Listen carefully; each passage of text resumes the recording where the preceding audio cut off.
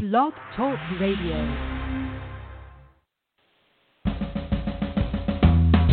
Welcome to Lykken on Lending, a weekly mortgage market update providing up-to-the-minute information on interest rates, loan programs, and hot industry news relating to the mortgage industry.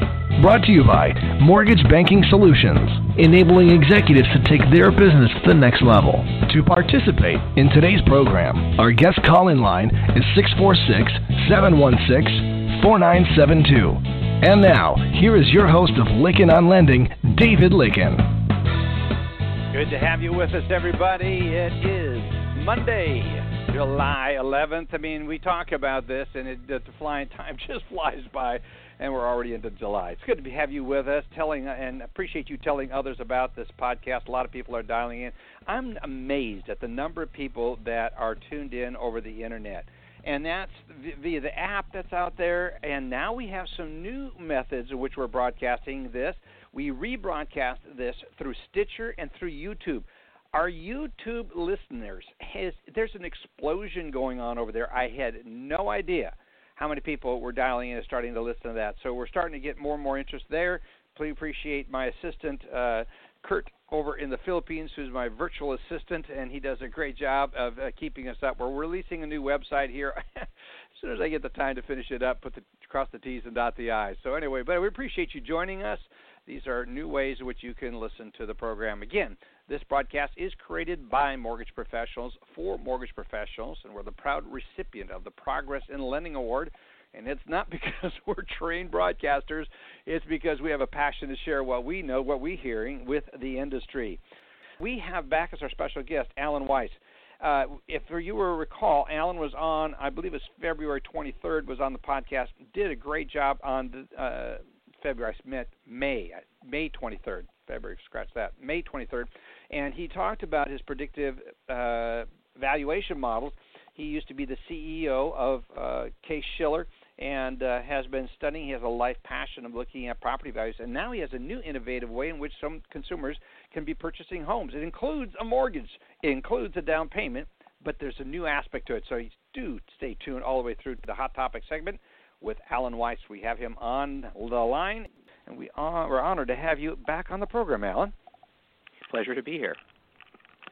It is. I thoroughly enjoyed our last podcast, and for those listeners that are listening and did not get to hear that or haven't gotten caught up on listening, go to the May 23rd interview that we had with Alan. I was really encouraged by that, and I have had so many downloads of that podcast, Alan. So you're really registering here. So we're glad to have you on and talking about another innovation that you're doing. Let's talk about that. What is RevX? That's what we're talking about. That's this product. What is RevX, and what is Indexed Fractional Ownership, or IFOs? Well, RevX stands for Real Estate Value Exchange, and it's a new company we formed as a subsidiary of Weiss Analytics, the goal of which is to produce an entirely new form of institutional equity in homes that lets homeowners, whether they be single-family owner rentals or eventually owner-occupants, get a slice of financing that is not debt and is not their own equity. That's interesting. I mean, it's Joe, I want to get you in on the discussion here, so I'll toss the mic over to you. Alan? Joe? Yeah, I'm here. Who, Alan, do you see benefiting, using this service and benefiting from it? Well, the goal is that it's a win-win-win all around. The notion is that if you think about companies as an analogy, companies finance themselves with equity. People call that stocks or shares in a company, and they finance themselves with debt. And usually there's an attempt to keep that in balance that's appropriate for that business. And larger companies have access to debt markets and equity markets, which helps them function well. If you go over to houses, people who own houses, whether they're owner-occupants or investors, typically have access to their own equity and debt, but there's no formal institutional equity that can help them keep the debt low, the payments reasonable, and so on. So from my perspective, this would help the owner of the house have a lower payment because they have a partner in equity in the house. It therefore makes the loan safer for the lender. And the investor gains access to an asset class that really should be in people's portfolios since it's so large and important for our economy. I just think it's a kind of a liquidity that's been missing since the beginning of time, and now with modern technology it's become possible. It's just a question of building it. Generally speaking, markets that are liquid and function well help everyone. There's really no downside to it. It's generally upside as long as it's done in a proper way, and that's what our goal is. Yeah. And so before we get into more about how it works, is this something that's available right now? No, it's not available today in the form I'm talking about. It's in development. What's available today are the price indexes that we believe are essential for driving it. So we have developed in the parent company, Weiss Analytics, home price indexes at the house level. We have 60 million house-specific indexes, and these are used for various decision-making functions in buying homes and lending and so on. But one use we think that's going to be ultimately the most important is so that when somebody takes an equity position in a house, there's an objective, transparent third party that can settle the question of how much of the house, when it's sold, should go to the equity investor and how much should go to the owner-occupant or single-family owner of the property. What this does is it untangles the problem that's prevented this from being implemented thus far, which is that a house needs to be maintained and so on, and sometimes the owner wants to improve it, and all of that value should go to the homeowner. And how do you untangle changes in value from the condition of the house from changes in the market? And that's the purpose of the index. The investor gets the index, the homeowner gets the sale, and then whatever's left over. That's interesting. I mean, it's as we learn more about this, I'm sure we're going to understand more when you roll this out. What is the rollout plan? Sure. The rollout plan is 3 phases. Phase 1 is occurring right now, in which we are using our indexes and our forecasts to make investments in houses that are in markets that we and our investors find attractive. It turns out that these house-specific indexes are very, very good at picking up on trends, and for about a 3-year horizon, we have a high degree of confidence we can select markets that are good investments.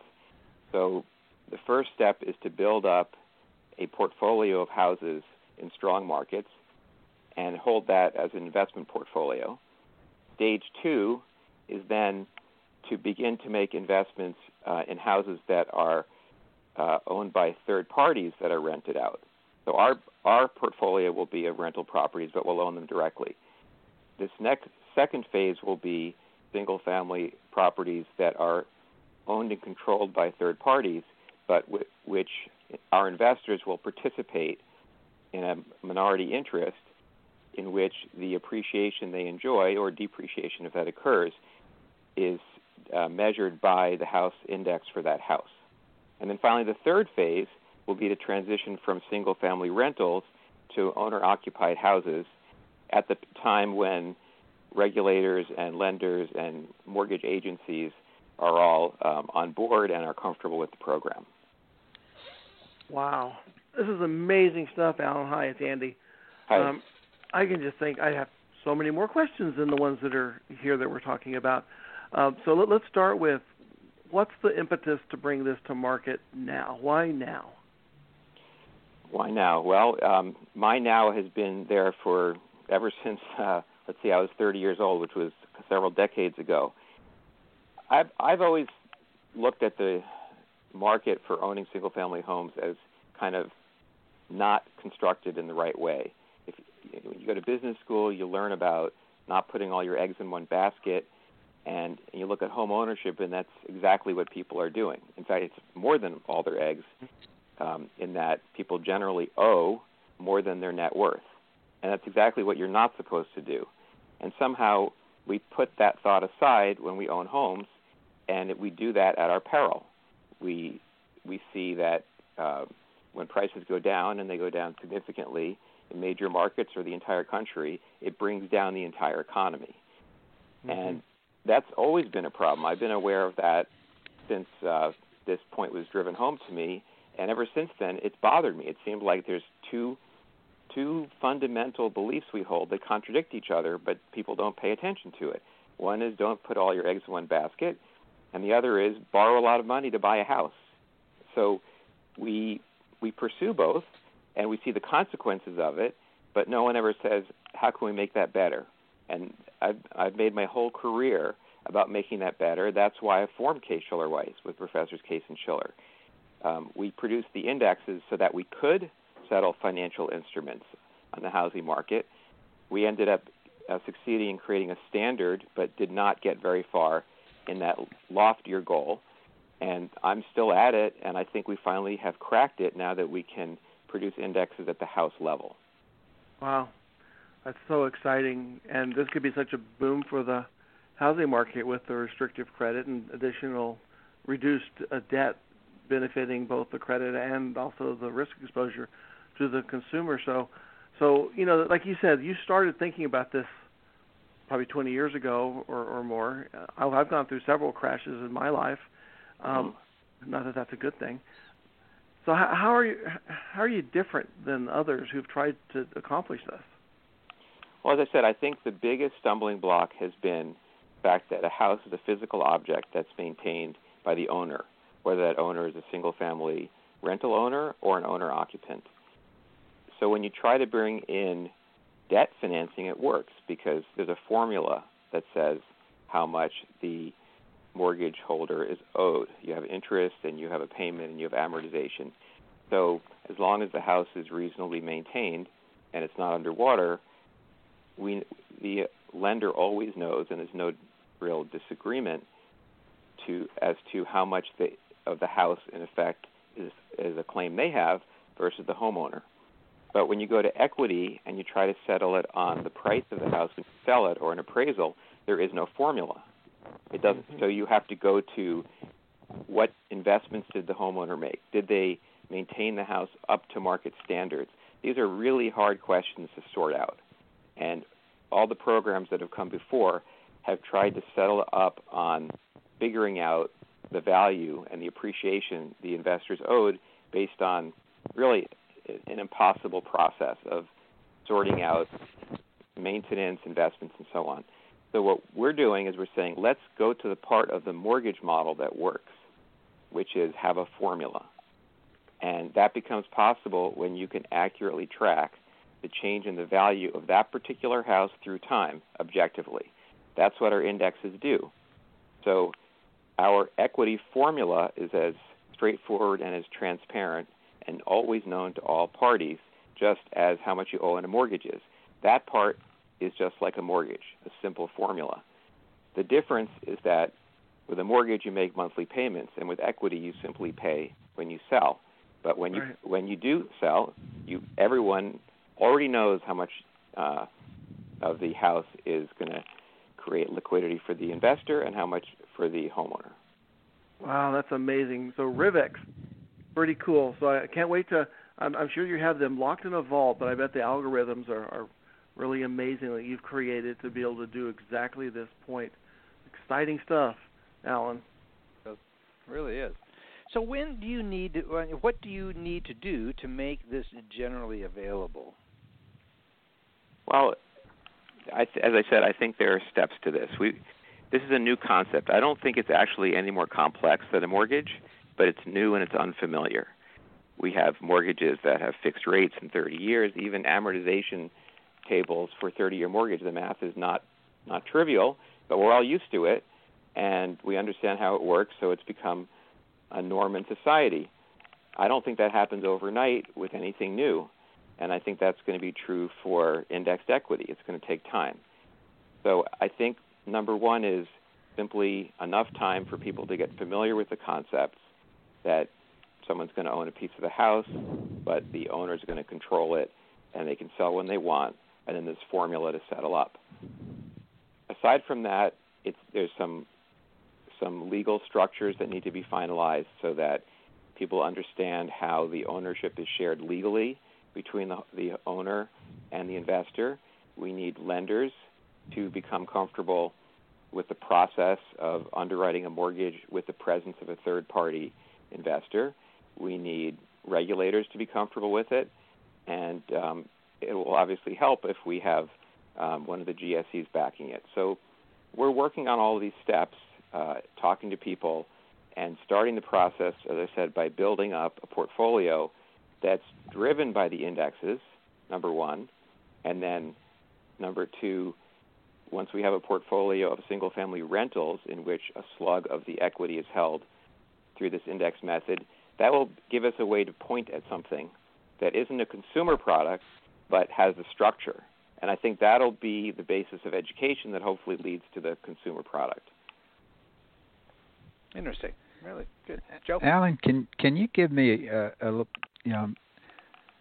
cash flow from how where the money comes from to buy the house, and then after that, is there any cash flow between the investor and the buyer, or how does that cash flow, and then ultimately how does the investor get his cash out? Sure. All right.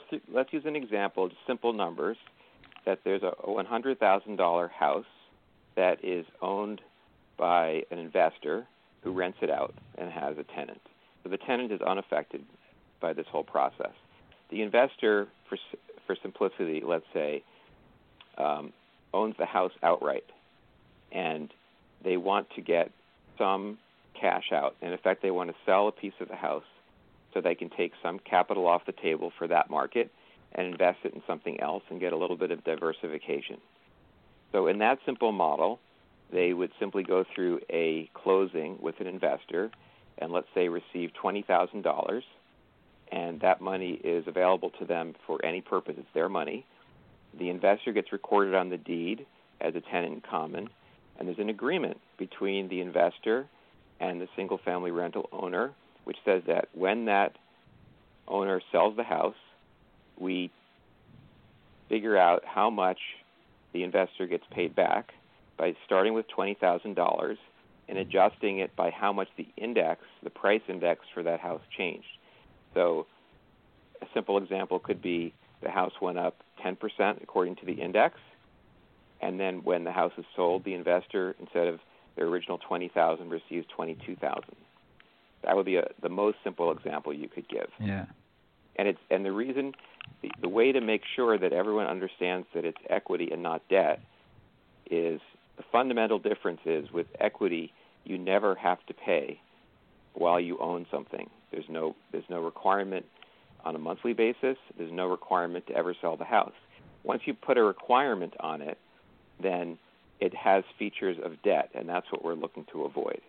But the homeowner or the guy that bought the house is responsible for like maintenance and taxes and insurance and all that.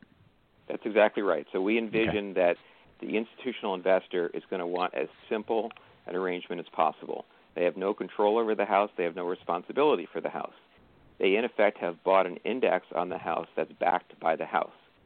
So in that sense, it's very similar to having a mortgage.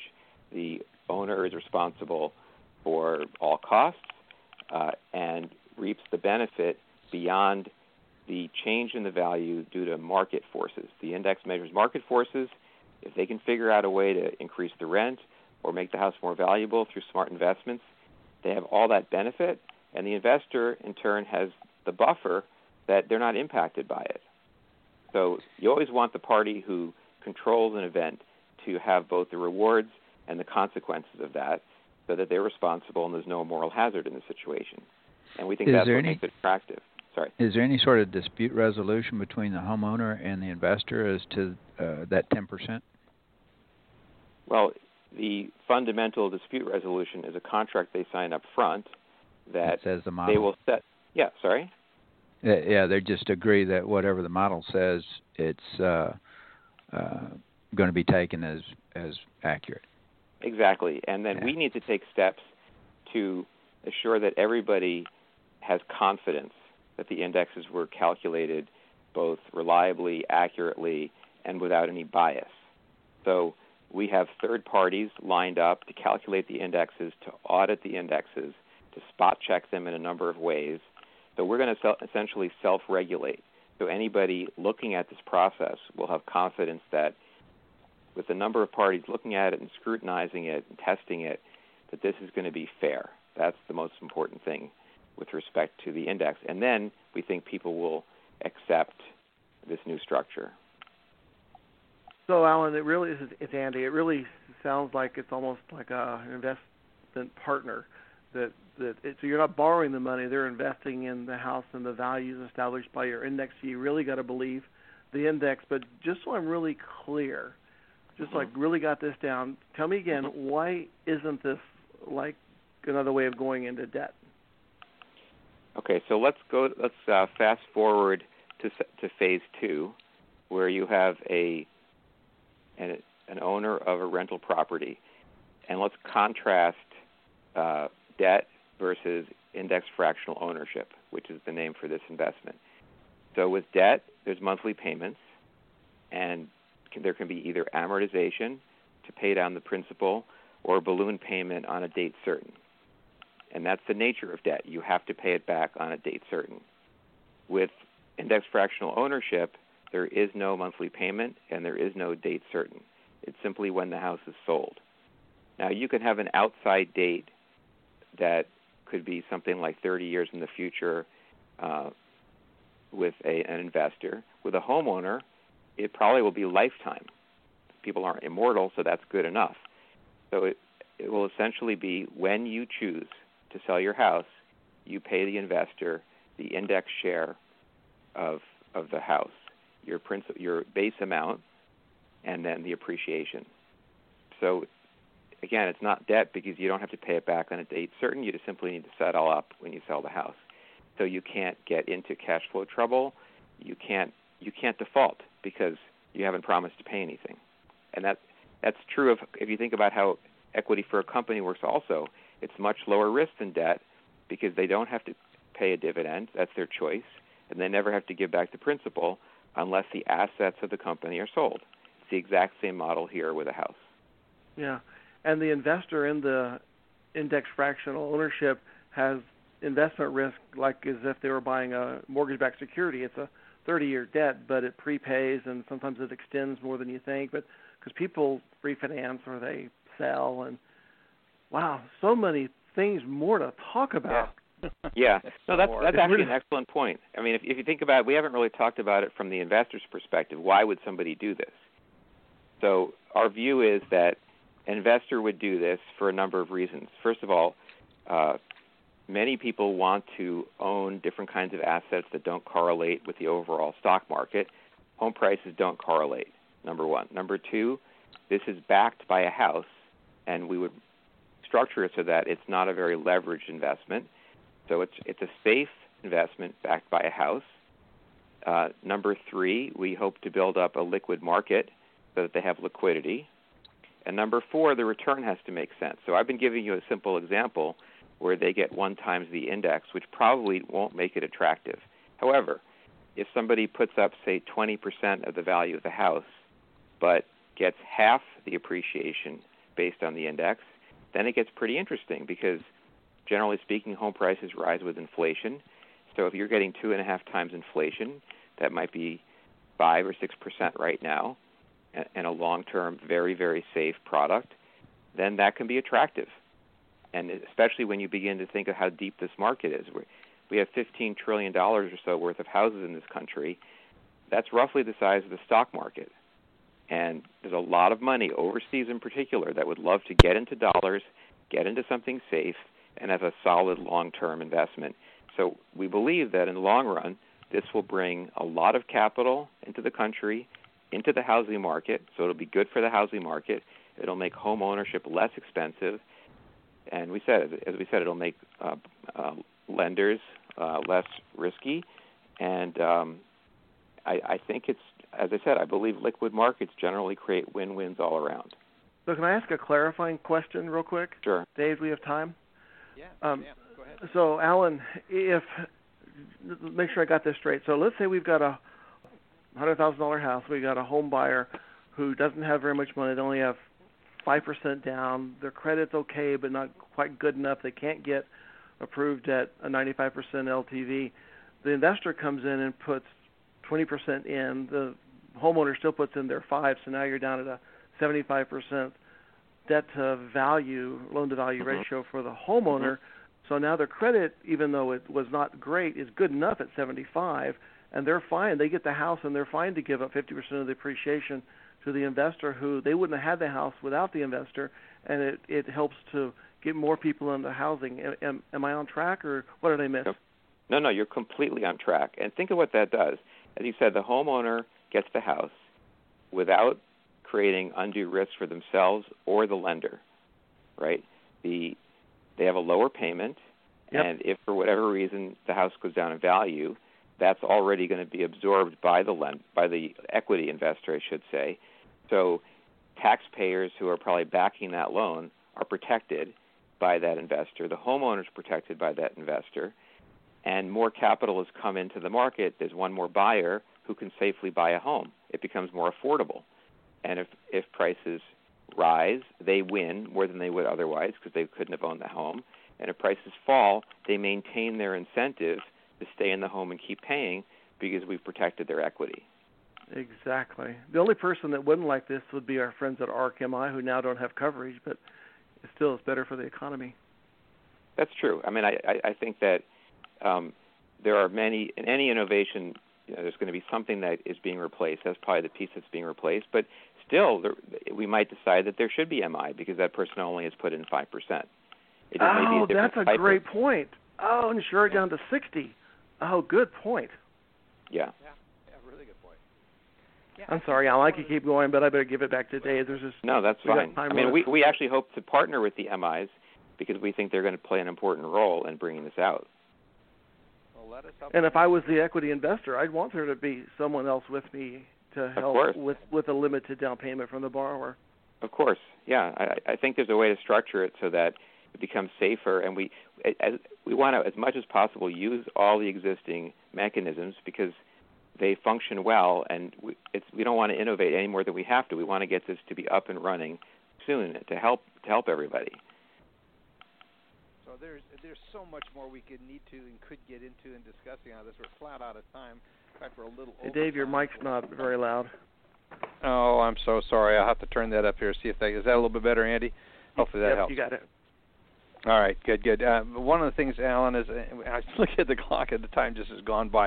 I want to clarify something for some lenders that are out there in the marketplace that might be listening to, and this is this going to reduce the lending activity? And this is not. I have not heard anything about this innovative new product that is going to take lenders out. It's actually should help lenders and the housing market do more. Am I correct in that? Yes, that's how it's intended, that somebody who couldn't otherwise buy a house can buy it or can buy it more safely. So any given loan might be somewhat smaller, but there are going to be more of them. And it's basically something that is designed to live alongside debt and make the debt be safer and more prudent for everybody involved. So I believe that this innovation will actually be a boon to lenders, and they can become part of the infrastructure that rolls it out. And in fact, we're talking to partners right now about just that. That's really interesting. It's very innovative, and I just thank you so much for taking time to be a part of it. In fact, we're going to add us to this. I'm going to tack on a recording, and we're going to rebroadcast this, folks, next to tomorrow or Wednesday at the latest. And I'm going to try to connect with Alan, and we're going to add some more context to this. So if you want to learn more, we've run out of time for this podcast. But if you're available and would like to learn more, tune in to the rebroadcast of this Hot Topic segment, and we're going to add and tag some more on. So that's a good teaser for you to want to come back and listen to the rebroadcast because we're going to be adding some more data. Folks, appreciate you being here with us. Look forward to having you back. Next week, we've got Logan Motoshami coming on, talking about his housing predictions, value, home sales, a lot of what's going on in the market. He's been so accurate, and it'll be really fun to have him back. So it's good to have you with us. Appreciate you tuning in. Alan, I'm going to give you a call back right after this podcast is up, and we'll record some other comments that I'm going to bolt on to the other part when we rebroadcast this. Folks, good to have you with us. Have a great week, and tune in next week for Alan, when we have Logan Motoshami here with us. Have a good week, everybody. Talk to you soon. Folks, after we concluded the podcast, I called Alan back because there was some more content that he had submitted to me in his notes, and I wanted to record that, and we're providing that now. So here's the continuation of our conversation that was recorded after we concluded the podcast. Alan, that was really interesting. Let's talk about what is RevX. Get into what the company is. Okay, so as I said, it's a subsidiary of Weiss Residential Research, which also goes by the trade name Weiss Analytics, and its mission is to create index fractional ownership across the board. So for single-family rental properties and eventually for owner-occupied properties. And it has the rights to the indexes for fractional ownership. So it has the right to set up contracts between owners and investors. It's going to seek out basically both sides of the market, find channels for finding single-family rental properties that are either owned or could be put in a rental portfolio on the one hand, and find investors on the other, bring them together in initially large kind of custom transactions, and eventually in a more systematic way, hence moving towards the idea of a value exchange, which is the name of the company, Real Estate Value Exchange. Right. I like that name. Good Thank job. you. So what are some of the problems you see that might arise in this? Let's start with the homeowner side of it. Well, the homeowner is the hardest part because that's a protected class, the owner-occupant that is, which is why we're not going there first. And it's also complicated, and we want to get it right before we work with owner-occupants. So we're starting with single-family rental owners. And there, as you probably know, there are tens of thousands of people who own one or a few houses. Initially, what we want to do is own them in a fund that we create ourselves. Okay. So we are already working with investors. We already actually own a small asset base, and we're growing it, and it's performing well. And the plan for this piece is to pick out hot houses in hot markets, which we're good at doing, and own them for a 3-year period as rentals, and then sell them as a way to build up a base of single-family rentals that we know are going to get sold. So investors can have confidence that they're going to have liquidity before there is a liquid market. You have to get to a certain size before there can be a liquid market. So our plan is to just simply build up the AUM ourselves. There are many investors who want to get in on this because you can get very attractive returns and a cash flow because there's just markets where we can just buy houses right off the MLS that are very, very good investments. So that's the challenge is on that side, and that's how we're cracking that problem. And once we've done that, then we can begin to either spin off some of these houses to other owners or provide the same type of funding to people who already own houses or are buying them as single-family rentals. So what are some of the problems for institutional investors? Well, their biggest hot button is liquidity. Understandably so. Yeah, I mean, they can look at the index and say, I like that return. I see that that's what it was in the past. People have confidence generally that we can pick good markets, especially for that time horizon. Their issue is, well, how do I get my money out when I want to? And so that's why we've gone to a 3-year horizon. There are funds that are liquid for 3 years, but the only way to assure liquidity is for us to hold the property ourselves so we can say we promise to sell them. Right. So that's a relatively easy sell. The next phase will be hopefully there are going to be enough people coming in and out of the fund that when someone comes in, they can look at the rate that other people are coming in and feel confident that, well, I suppose if I want to get out, there's such an inflow, I could probably simply replace that inflow and sell my shares to that other party. So as long as we have a growing fund and it's performing well, we think that it can pick up a head of steam and create its own liquidity through its own scale. And there's really no limit, almost no limit to how big this can be because we've added up the dollar value of houses for sale in strong markets, and it's, hundreds of billions. Yeah, I can see it. Yeah. It's extraordinary. So how does RevX provide solutions to these potential problems? Let's start with the home buyers again. Okay, so a home buyer, as a single-family rental owner, may not be so oriented towards appreciation and may be more of a cash flow investor. So what we can do is improve their cash flow by reducing their debt service, because the equity investor doesn't need any monthly payment. So, for example, if they're buying a house, if they have 30% down, they take another 30% of equity and 40% debt. That means they've cut their debt payment by a ratio of 30 over 70. It's almost cut. They can cut it in half, for example. Yeah. And they keep all the cash and cash return goes through the roof. They've traded off appreciation, and maybe they're not the type of investor that wants it. In fact, maybe they don't even want it because their view is the market could decline as much as it could rise. So this lets them buy into markets that are weaker but have really great cash-on-cash returns and improve those cash-on-cash returns. So it opens up another way to invest. You don't have to buy both the cash flow and the appreciation. You can buy just one or the other. We've separated the two out. This is absolutely, it's just brilliant. But let's talk about how this solves some of the issues for institutional investors. Well, institutional investors need really big markets because they have gigantic portfolios, and they need to be able to make investments without disturbing the pricing or creating a shortage of assets when they buy. And similarly, they don't want to kill a price when they need to sell. So they need asset classes that are large compared to their portfolios.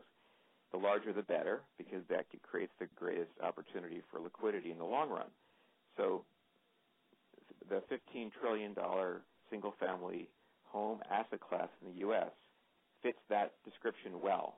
It's as big as any asset class you can name. So it's attractive to them. Also, if you look at home prices, they're uncorrelated to equity markets, and they're always looking for uncorrelated asset classes. So if they can have a relatively straightforward way to get some of that into their portfolio, it just makes sense. And in addition, unlike a lot of investments don't have a direct view into the true value of the underlying assets. Companies are very complex. How do you really know what the revenues are, what the profits are going to be?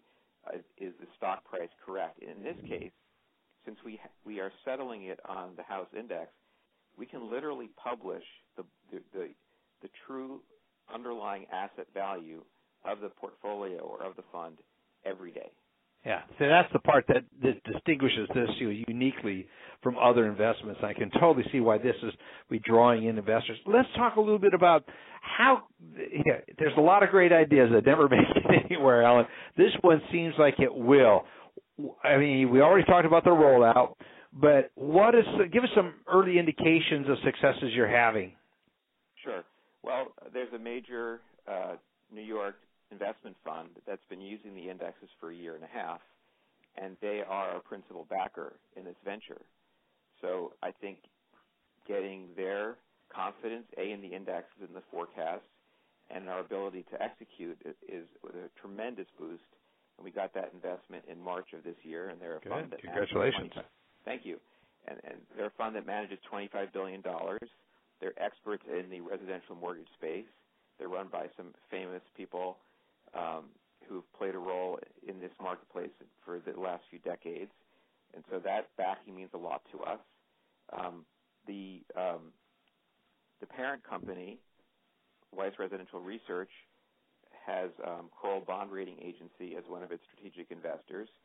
So we feel like we've had some successes in convincing smart, ethical people in the space that what we're doing makes sense and is achievable. And, of course, that leads to other people gaining confidence. That opens doors.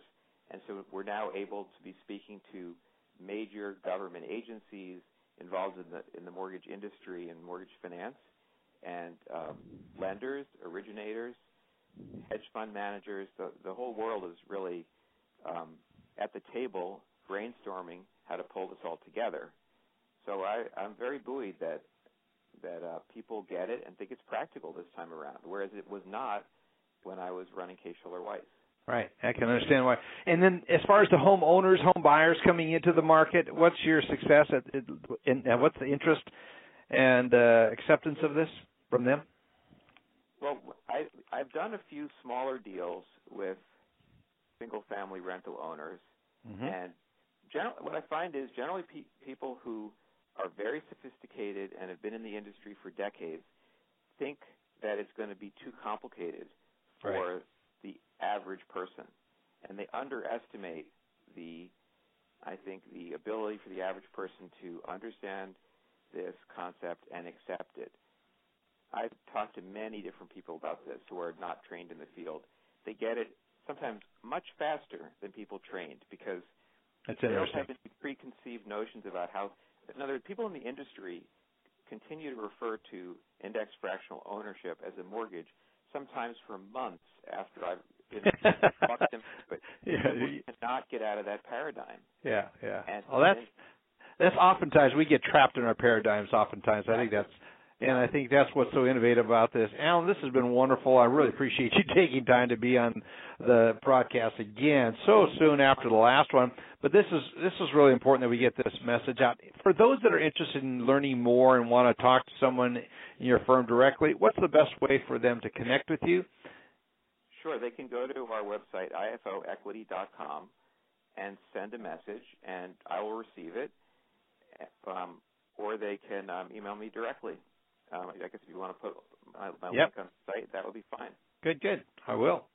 Alan, thank you so much for being here with us. This is really fascinating, and I'm already getting some text messages in. That was interesting. Want to learn more, so I suspect you're going to be hearing more from our listeners. So thank you so much again. Look forward to it. Look forward to meeting you. Now, you're going to be speaking at the AmeriCatalyst event this year in San Antonio. Here in Austin that Tony has.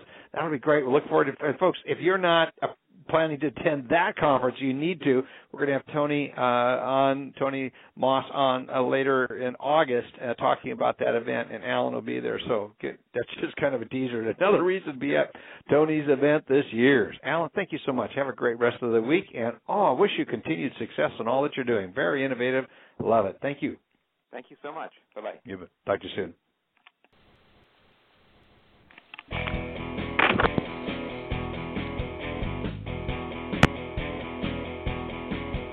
This has been Lykken on Lending, a weekly mortgage market update with your host, David Lykken of Mortgage Banking Solutions, enabling executives to take their business to the next level. Today's guests were Joe Farr from MBS Quoteline, Andy Schell of Mortgage Banking Solutions, and Alice Alvey, President, CMB of Mortgage U. Come by next week, and thank you for listening.